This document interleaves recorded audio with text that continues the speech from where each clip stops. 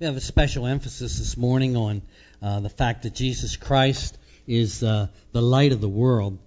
As you know, there are 7 I am statements in John's Gospel.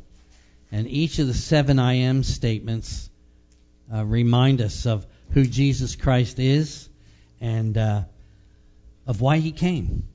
The first one is found in chapter 6, where Jesus said, I'm the bread of life. He's the one who sustains us. Just like physical food and bread sustain us, he does. And then the next one is the one we want to put a focus on. Jesus said, I am the light of the world. And I hope by the time we're finished this consideration this morning, we'll understand the real significance of Jesus Christ. We're going to talk about the real meaning of Christ being the light of the world. And then in chapter 10, he said, I am the door. We enter in through him for salvation and eternal life. He said in chapter 10, I am the good shepherd. He said in chapter 11, another beautiful statement from our Lord, I am the resurrection and the life. He who believes in me, though he were dead, yet he dies, or she dies physically, yet shall he live. And whoever lives and believes in me shall never die. I'm the way, the truth, and the life.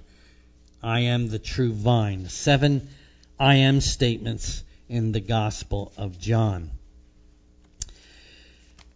Christmas really has a lot of very interesting traditions, and one of the traditions of Christmas is the beauty of the Christmas lights. We like to see them. There's a house right down here on Purnell Street. Sometimes I'm directionally challenged, so I point the wrong way. North, south, east, west, whatever. But down Purnell Street, got that one right. There's a house that's very beautifully decorated with Christmas lights. And the tradition goes way back, very interestingly, especially Christmas lights on Christmas trees. Martin Luther, the spiritual leader of the Protestant Reformation, was taking a late-night December walk through the woods in Germany, and that was about 500 years ago.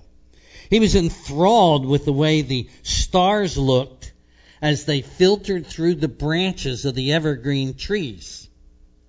He said at that moment, and this has been recorded carefully, that he felt as if the hand of God touched his soul, the peacefulness and the beauty of seeing the trees with the starlights coming through, lighting. He stopped on a snow-covered rise. It was an incline, we would say, or a rise in the land. And he pondered that. He just stood there for a while. The beauty and the lighting and the sense of being in God's creation and enjoying it really touched him. So he desired to duplicate that atmosphere of that evening, the outdoor scene, and he wanted to take it inside.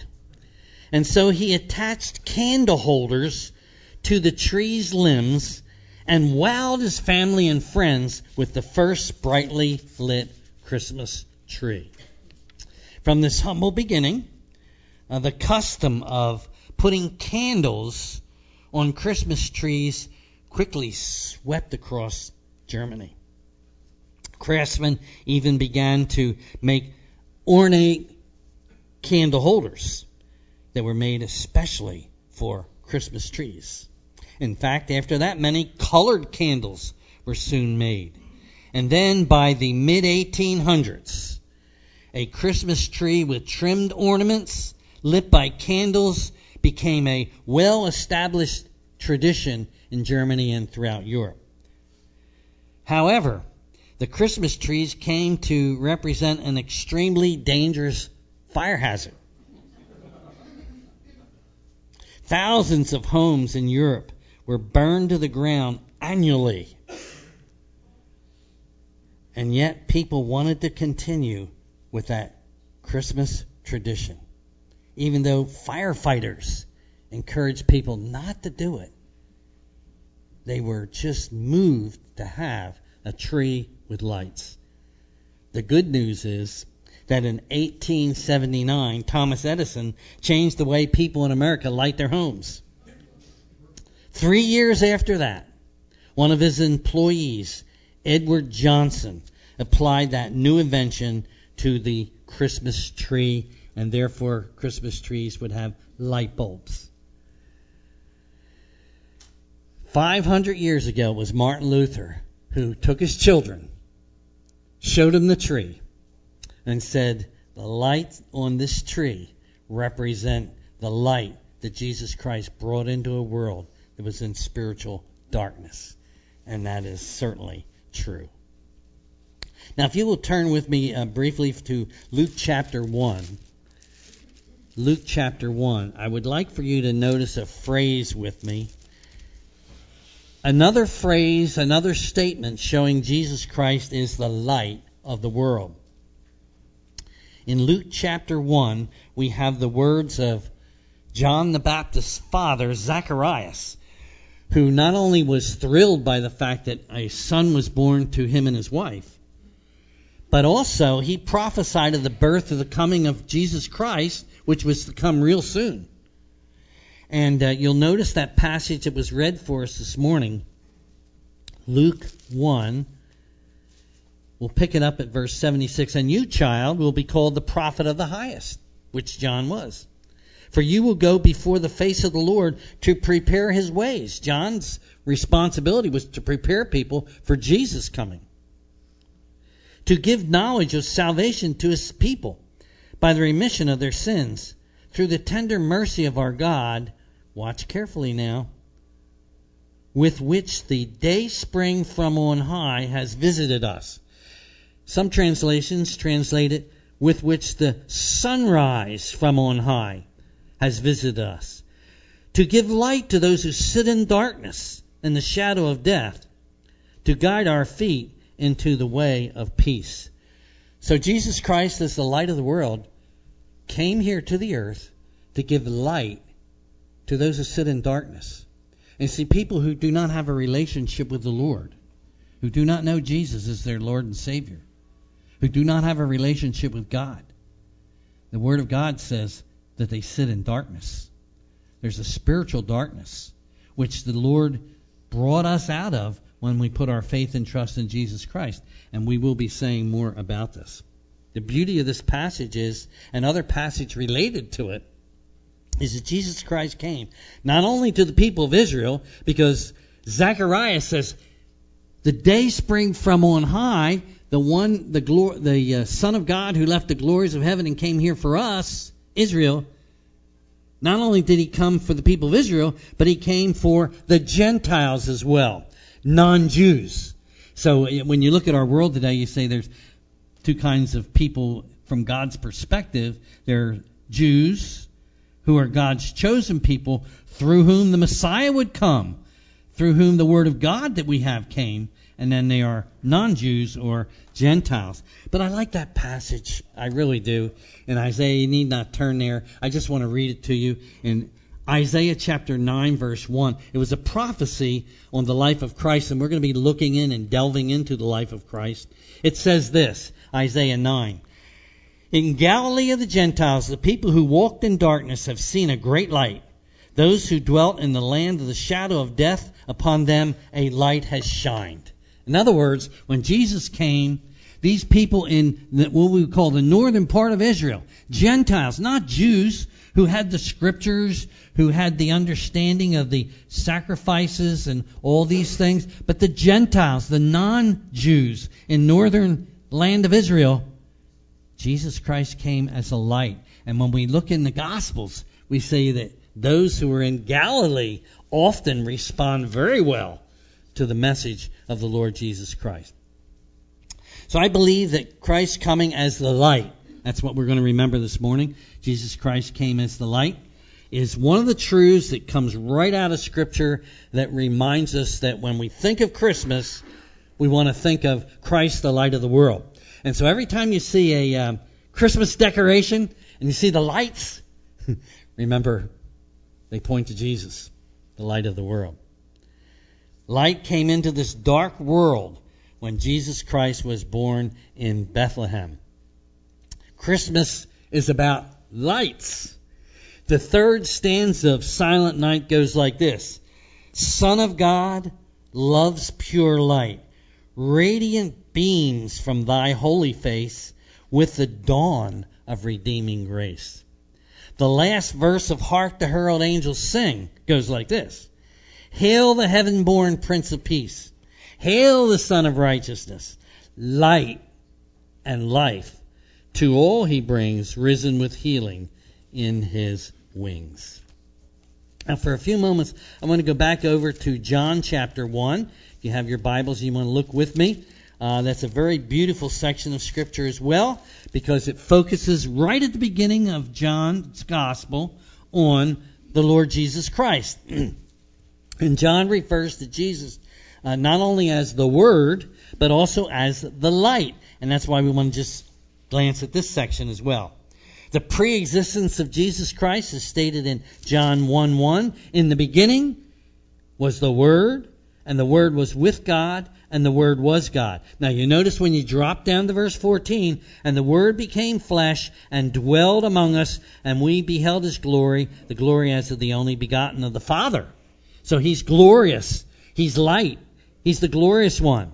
But you'll notice in verse 1 it says, in the beginning was the Word, and the Word was with God, and the Word was God. You would think that people reading the Scriptures would come to the conclusion that Jesus Christ is God. He always has been. He always will be. He's God the Son. And yet there are cults and groups in our country today who struggle over who Jesus Christ is. Yet it's clearly taught in the Word of God.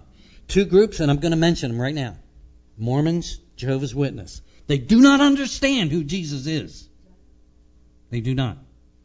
He's God, and He's God the Son. One group calls Him the brother of Satan. Another group calls Him a created being, which He is not. In the beginning was the Word, and the Word was with God, and the Word was God. So here you have the three persons of the Godhead, the Father, the Son, and of course the Scriptures mention the Holy Spirit. His creative power is mentioned in verse 3. All things were made through Him, and without Him nothing was made that was made. What a beautiful thing to know that the one who left heaven, was born of Mary, placed in the manger, that's the eternal Son of God. It's God. God the Son.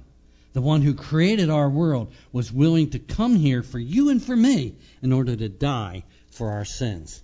Colossians 1:16 says, for by Him all things were created that are in heaven and earth. So you see why we don't agree with those groups who claim that Jesus is not God. The Bible clearly states that Jesus is God. In fact, if you have a Bible in your hand this morning, or if you have the Bible on your phone, you realize that God has spoken and He tells us who it is. And sometimes people say, well, why is it that some groups, they can't get the picture? They don't understand who Jesus is. I'll tell you why. Because it takes a work of the Holy Spirit in the heart to understand what the Word of God says. And if some people come with a preconceived notion about what the Word of God says, they're not going to see it, even though it's clearly stated in John chapter 1, verses 1 through 3. Spiritual darkness is a very difficult thing to talk about when you think about it. Spiritual darkness is more than someone in a lifestyle where God's not in the picture. Okay? Spiritual darkness is an evil power that holds people in its dominion. In fact, the Word of God says in Colossians 1:13, He, God the Father, has delivered us from the power of darkness and translated us into the kingdom of His dear Son. You see, before we became Christians, we were in a state of spiritual darkness. But Jesus Christ, the light of the world, came. Someone told you about Christ, and you believed that He came for you and that He died for your sins, and you accepted Christ, and therefore Christ took you out from the kingdom of darkness and placed you in the kingdom of His dear Son. And now that you know Christ and you're in the kingdom of God's dear Son, it's amazing how God is watching over you. In fact, we had a professor at Dallas Seminary. I'll never forget what he said when he talked about this very verse where he said, you're taken out of the kingdom of darkness You're put in the kingdom of Christ, and you're in it. And by the way, you don't get out of that. You may fail the Lord. You may falter. You may have to confess sin. But once you're saved, you're in God's kingdom. You belong to Him. And here's what Dr. Pentecost used to say. He used to say, and Satan has no authority over your life. I love that. I never forgot it. I never forgot that he said that. He has no authority over your life. Doesn't mean that Satan won't come and tempt us. We have to resist the devil. We have to resist temptation. Jesus did, didn't he? Matthew chapter 4. But Satan has no authority over your life. You belong to the one who left heaven and came here for you. In John 1:5, just very quickly, it says, and the light shines in the darkness, Jesus Christ, and the darkness did not overcome it. Some translations said did not apprehend it or comprehend it. The darkness did not overcome the light. And, of course, that's very clearly taught in the Word of God, and we understand that today. And the point is this, and I jotted this down. I thought this was interesting. It's not that the darkness failed to understand the truth about Jesus. In other words, sometimes people hear about who Jesus Christ is, but they don't want to reach out to Him. They don't want His authority in their lives. Men love darkness rather than light, because their deeds were evil. Do you know that there's some people who do not want to turn to God because they don't want to get rid of their sin? Because they don't want God to take sin out of their lives? That's a difficult thing to comprehend, but it's very true. It's not that the darkness failed to understand about the Lord Jesus. It knew. Those in the sphere of darkness knew who Jesus was. You know, in Matthew chapter 8, some of the demons that Jesus was about to cast out said this, what business have we to do with you, Jesus, Son of God? Have you come to torment us before the time? Do you know that the demonic beings, at the time Christ was going to cast them out, they knew their destiny. How wonderful to know that in the future Satan and demonic forces will be bound in the lake of fire forever and ever. When Christ comes back again, we're going to rule and reign with Christ on an earth where Satan is not in control. How awesome. However, Satan and demonic forces also tried to desperately to destroy the nation of Israel, because through the nation of Israel, the scriptures that we have predominantly come from those who were in the nation of Israel who were guided by the Lord, the Bible. And of course, through the nation of Israel came the Lord Jesus Christ. Satan tried much to destroy the nation of Israel. And by the way, he's trying today too. And you know why he's trying to destroy the nation of Israel today? Because if the nation of Israel is destroyed, then God's word would not be true. But God said He will preserve His people for all eternity. And there will always be a remnant out of the nation of Israel who will believe in Him. Also, at the beginning of our Lord's earthly ministry, Satan tried in vain to tempt Jesus to not go to the cross. In Matthew chapter 4, you have the temptation account. However, Satan also thought that he was triumphant when Jesus died on the cross, but we know that's certainly not true. By His death, He broke the power of sin and death for us. Hebrews chapter 2 verse 14 says that through death, He, the Lord Jesus Christ, might destroy the one who had the power over death, that is, the devil. Or 1 John 3:8, for this purpose the Son of Man was manifested, that He might destroy the works of the devil. So can we remember that little truth, which is actually a big truth? The fact that Satan has no authority over our lives. In fact, when you trusted Christ as your Savior, you were brought into the kingdom of God's dear Son. In fact, there's a verse in the book of James that says, when we pray, it says, submit yourselves to God, resist the devil, and he will flee from you. It's another amazing truth in the Word of God. James 4:7. We submit to God. So let's create a scenario. So you're tempted to sin. You're tempted to take something you shouldn't take. You're tempted to lie. What do you do at that point of temptation? You say, Lord, I need your help. You don't have to say it out loud. You're tempted to lie. You're tempted to take something. You're tempted to hurt someone. At that point of time, it says, submit to God, resist the devil. How do you resist the devil? You say no to the temptation. Satan may be tempting you to do something you shouldn't do. So you say no to the temptation. Submit to God. You go to God first. And by the way, we call those quick prayers. Boy, sometimes we really need them, don't we? The quick prayer. You know, you get a phone call and what am I going to tell this person? Submit to God. Lord, help me in my communication. Say no to temptation and Satan will flee from you. Jesus said, I am the light of the world. He who follows me, he who comes to me by faith and follows me shall not walk in darkness, but shall have the light of life. See, spiritual darkness is around, okay? Between now and when we're in glory with the Lord, we're going to sense spiritual darkness. You say, what do you mean by that? What I mean by that is when you have some real spiritual struggles. I've had Christians come to me and say, I've had them say it on the phone, the devil's really been on my back this week. Well, that's a spiritual struggle, and that's spiritual darkness. And only Jesus Christ can deliver us in spiritual battles and from spiritual darkness. Just quickly, Jesus said, I'm the light of the world, and this means Jesus is the light of the world, and this means that there is no other spiritual light besides Him. We got it? In other words, there are a lot of religions in the world. There's only one Savior, your Savior, the Lord Jesus Christ. Remember, He said, I am the light of the world. So therefore, if a person doesn't know Christ as Savior, that's why we need to pray for them, because they're in spiritual darkness and they can't see that God sent His Son. A lot of people will celebrate Christmas, and they will think of Christmas in terms of gifts, and there's nothing wrong with gifts. They will think in terms of the decorations and the fun and the parties, and that's Christmas. Well, you and I know that Christmas is Jesus Christ came to deliver us from darkness. He's the light of the world.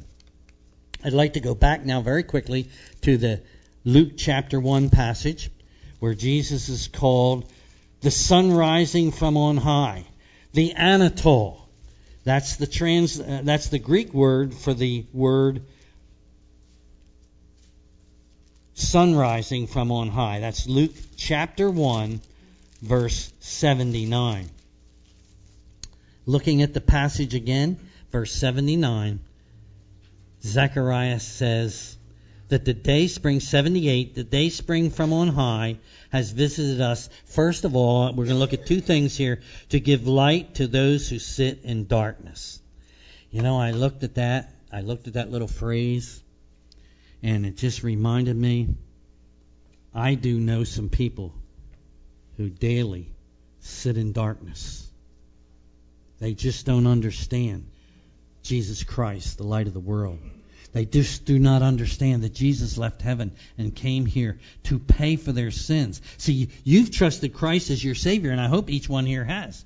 You've put your faith and trust in Jesus Christ, and He's delivered you from the power of sin. He took you out of the kingdom of Satan and put you in the kingdom of His dear Son. But see, those who haven't had this experience, who have not had the born-again experience, sit in darkness.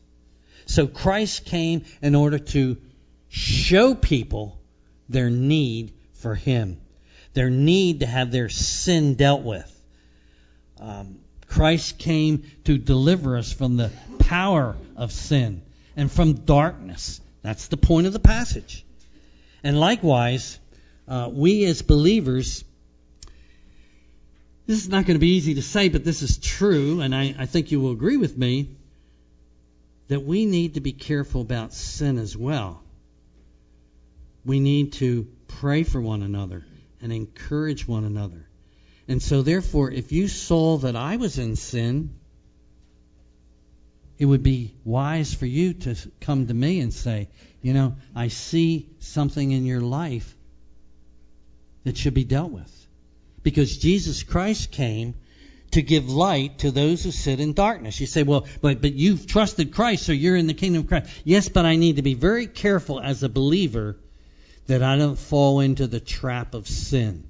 It's great when you can give someone else the permission in your life to encourage you in an area that you might be faltering in, or even where there might be sin in the life. And the basis for that? Well, Psalm 139, verse 24, the psalmist said, "Search me, O God, and know my heart, and see if there be any wicked way in me." Search me, O God, know my heart. We as believers, we're not going to be sinlessly perfect, but God can help us to deal with sin in our lives because He wants us to live in good fellowship with Him. He wants us to enjoy His blessing. Proverbs 28:19 says, "He who covers his sins shall not prosper, but the one who confesses and forsakes them shall have mercy." Very quickly, the second statement that is mentioned in verse 79 here, that Christ, the Anatole, the dayspring from on high, the sunrise, not only to give light to those who sit in darkness and the shadow of death, but to guide our feet in the way of peace. Christ came in order that we might see. You see, He gives light. In order that we might see His will for our lives. He wants to continue to direct our steps. And sometimes we need redirection of our steps. We need to have our feet guided into the way of peace. And of course, that would be peace with God. The Lord is concerned about you and me and our personal plans. Look at that phrase again. You have to let these phrases strike you carefully. To give light to those who sit in darkness. We dealt with that. But secondly, to guide our feet in the way of peace. It's a wonderful thing to be able to pray to the Lord and ask Him to guide us. Proverbs 16:9 says, "A man's heart plans his way." Listen to the second part of this verse. Proverbs 16:9. "A man's heart plans his way, but the Lord directs his steps." That's why sometimes you have plans and the Lord kind of changes those plans for you. Because He wants you, if you are in fellowship with Him, He wants you to be found in the way of peace. He wants you to experience His guidance and blessing. And that's why we should always pray for direction from the Lord. Like the psalmist did, Psalm 119 verse 133, he said, "Order my steps in your word, and let not sin have dominion over me." Order my steps in your word. Lastly, 2 Corinthians 11:14 says that Satan disguises himself as an angel of light. Now remember, Satan is the leader over the kingdom of darkness, but he disguises himself as an angel of light. In other words, everything you hear in the area of religion may not be spiritual light that comes from God. It could be spiritual darkness, even though it's religion.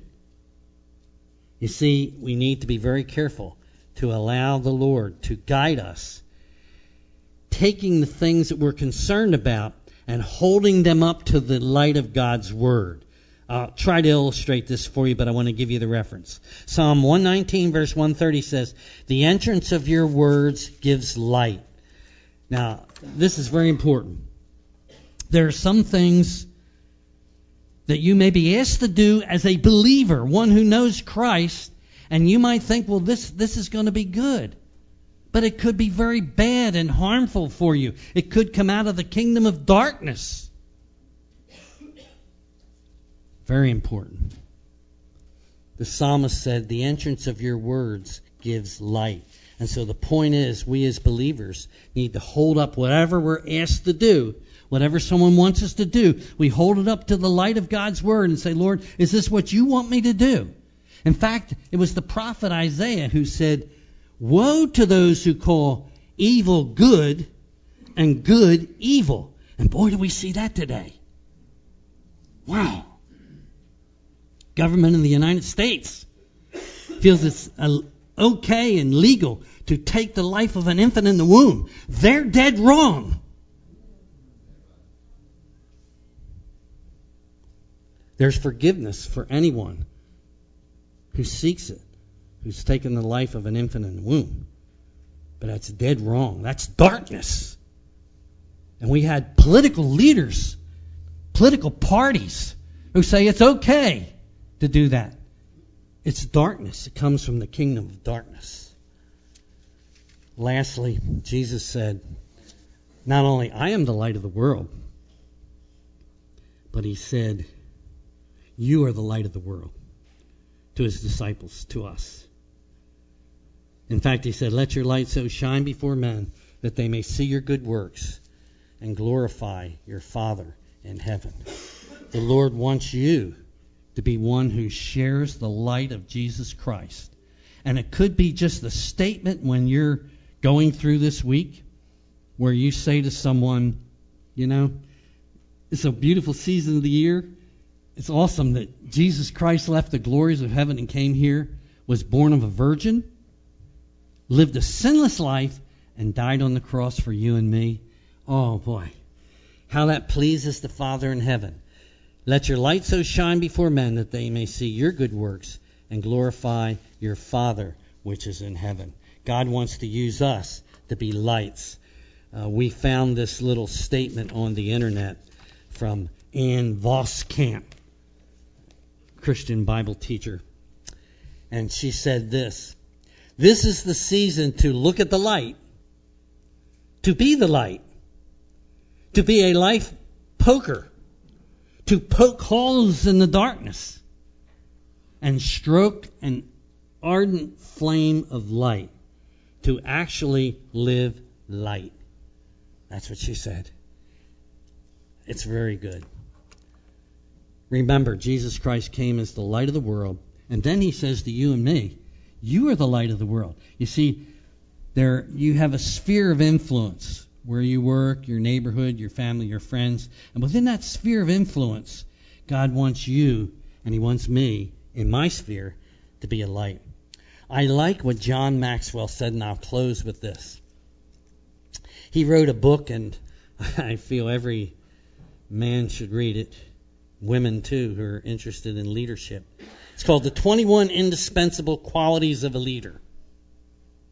And it's very, very helpful. John Maxwell. He said this. He's got a chapter on generosity. And he said this: your candle loses nothing when it lights another one. I'm going to repeat it. Your candle loses nothing when it lights another. So therefore, when you share your knowledge of Jesus with somebody else, God's may well come into their life or lives and give them life and take them out of the kingdom of darkness where they don't know, what does God want? What are all these religions about? What does God expect of me? Jesus is the light of the world. So when you share your knowledge of Jesus, that may be what God will use to take someone you know and love out of the kingdom of darkness and put them in the kingdom of his dear, glorious Son. And let's not forget that little phrase where Satan has no authority over your life at all. Let's pray together.